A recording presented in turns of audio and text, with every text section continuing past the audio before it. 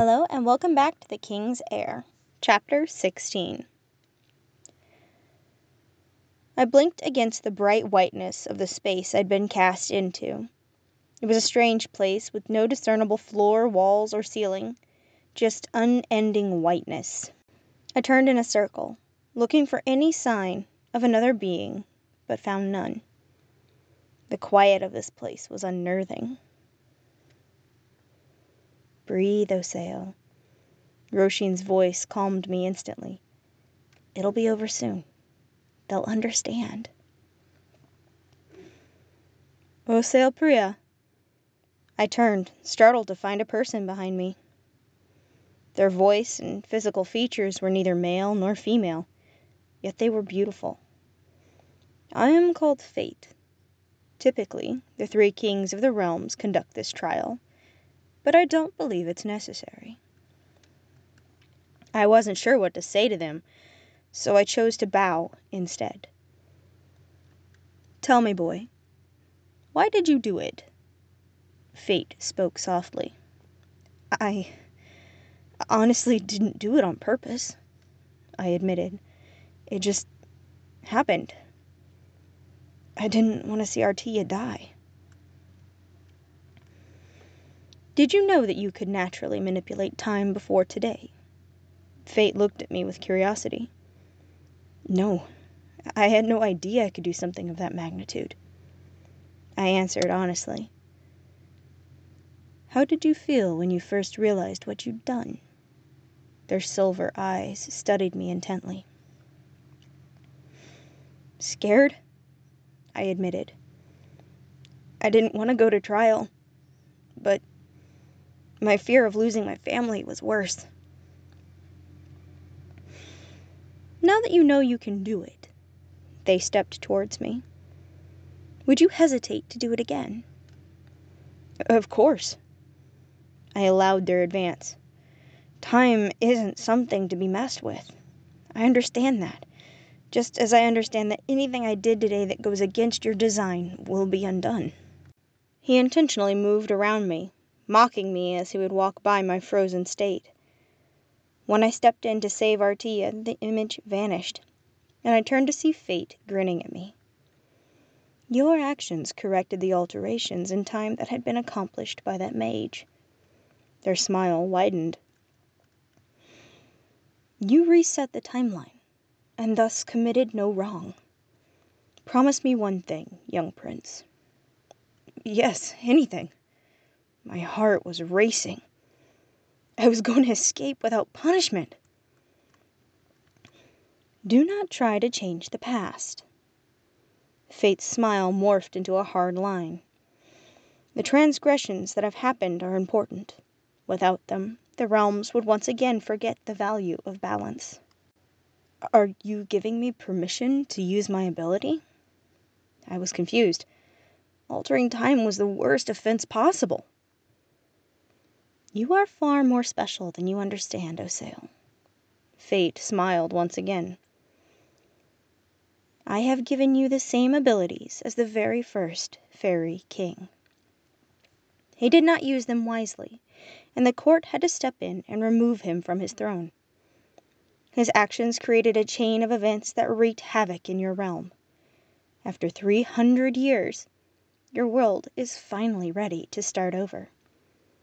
And you will lead them into that new life of peace, Osael. My father is the one who reunited the people of Earth. I was even more confused. He's the one leading them into peace. Fate shook her head. His job was to heal the world. Yours is to create it anew.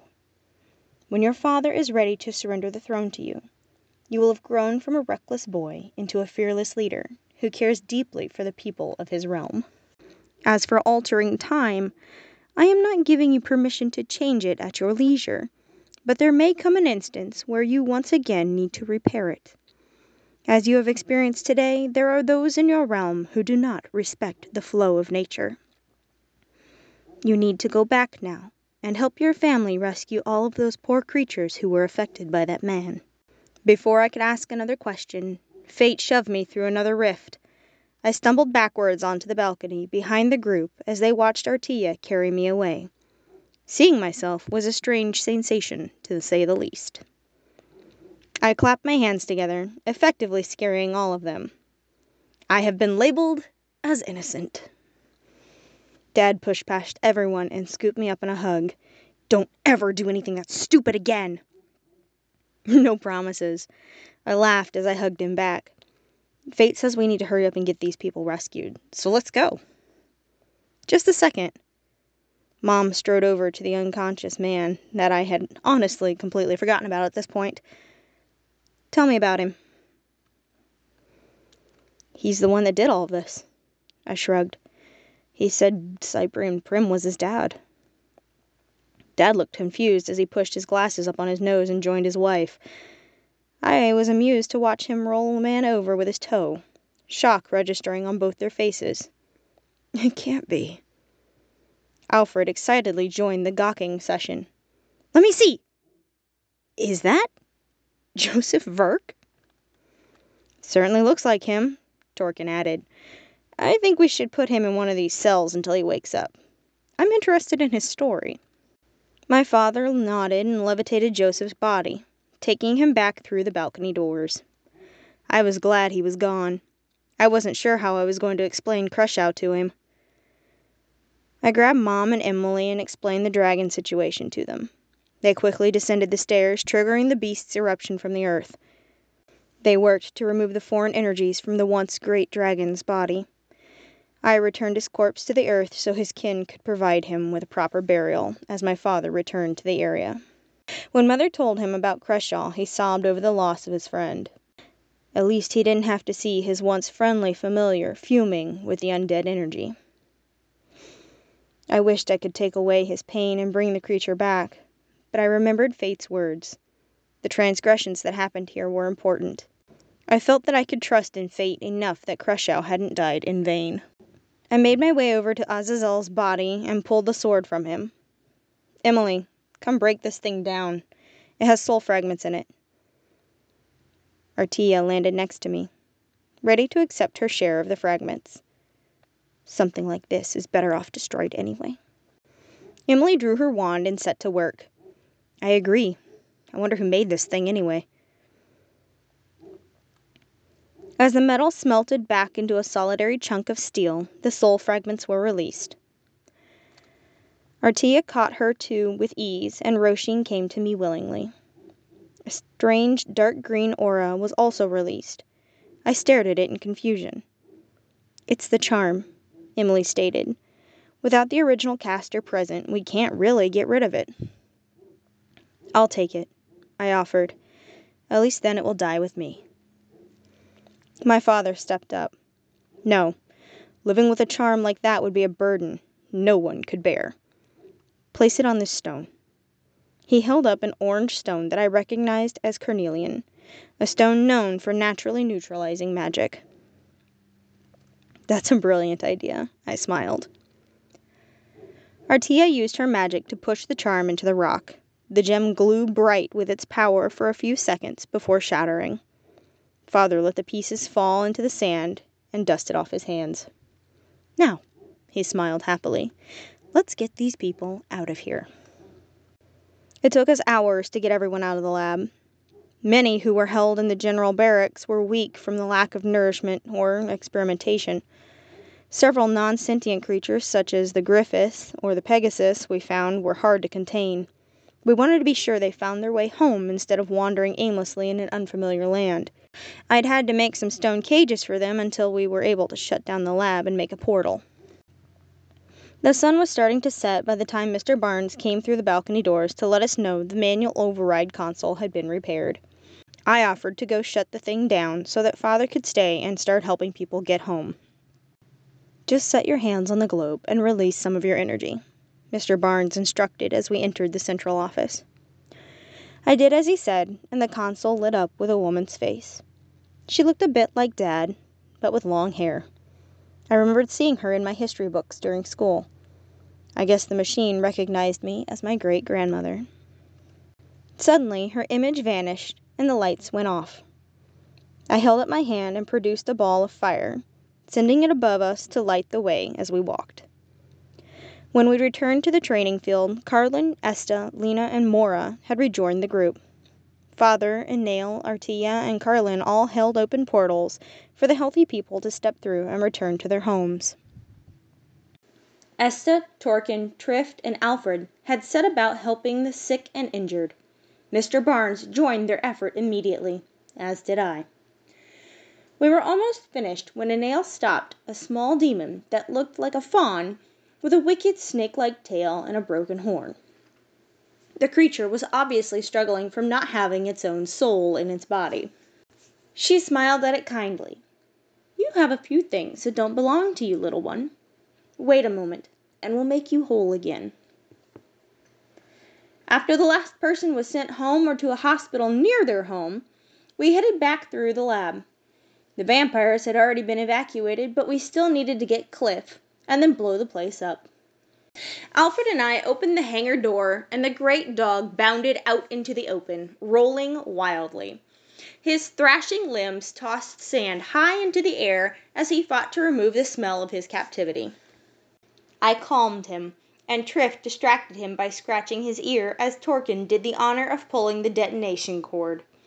A countdown started, and everyone raced to a vehicle. I climbed onto the Bandersnatch and told him to follow the trucks. We were halfway to town when the mountain blew. I had never been so happy to see something explode. Before we got into town, Mr. Barnes stopped his SUV, letting my father out. He said it wouldn't be wise to bring Cliff into town, and I agreed. He opened a portal to the palace, and I instructed the Bandersnatch to go through it. He was hesitant, but ultimately obeyed. The sun was rising in the mountains. Uncle Burke stood in the middle of the freshly redone Grand Drive, looking at the palace and enjoying his likely third cup of coffee. "Sneak up and lick him," I whispered in Cliff's ear. It was amazing how quiet the ginormous beast could be. It was even more amazing how high of an octave Uncle Burke's voice could reach. I nearly fell from Cliff's back from laughing so hard after the man shrieked in terror. "Make sure he gets fed," I ordered as I slid down Cliff's shoulder. "I'll be back later today, or maybe tomorrow." "What exactly am I supposed to feed him?" Burke patted Cliff's muzzle, a look of apprehension on his face. "A cow? I don't know, whatever livestock he'll eat." I walked backwards with my hands out wide, popping back through my father's portal, and then hopping into the cramped SUV. I leaned my head back and relaxed for the first time since I'd come to this awful desert. I felt around my soul and gently embraced Roshin. "It won't be long until I really get to hold you." "I'm excited to be in my own body again," she admitted. "It's been years. I don't even really remember what it feels like." "I can't imagine what hell you went through." I tried to give her as much warmth as I could, hoping she understood it as my love for her. In response, she sent a wave of warmth coursing through my own body. I smiled, not really caring if any of them saw. "Oh, Sale," my mother was gently shaking me. "Wake up. We're back." I hadn't even realized I'd fallen asleep. "Where's Trift?" I noticed instantly that he wasn't near me. "He went to find Rika," Seve told me as I rubbed the sleep from my eyes. I stretched, stifled a yawn, and climbed out the SUV's third-row seat, patting Mr. Barnes's shoulder. "Thank you for your help today. We couldn't have done it without you." He smiled at me through the rearview mirror. "I was just happy I got to watch that place explode. Good night, young prince." "Good night." I gave him a genuinely warm smile and left the vehicle. Inail gently guided the lesser demon into my room with the unconscious Fae, and Father shoved Joseph Verk into his own room for further interrogation. Torkin looked like he was going to enjoy the endeavor, rubbing his hands together excitedly as Seve closed the door. Artia placed Anthony's soul into his body and removed the fragment that belonged to the demon. He was happy to give up Anthony's last fragment in order to get a piece of himself back.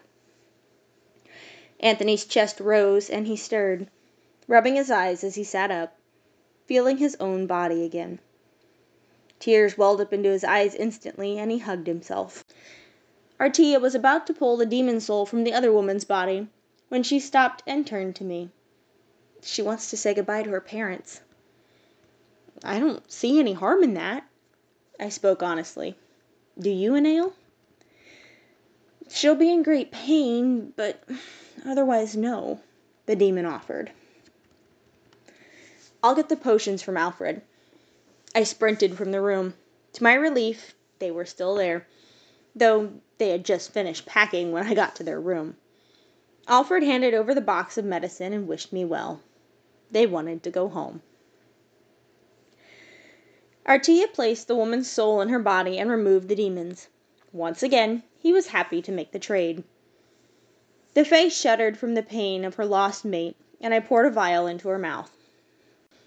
She sat up in much the same fashion as Anthony, feeling her body again for the first time in years.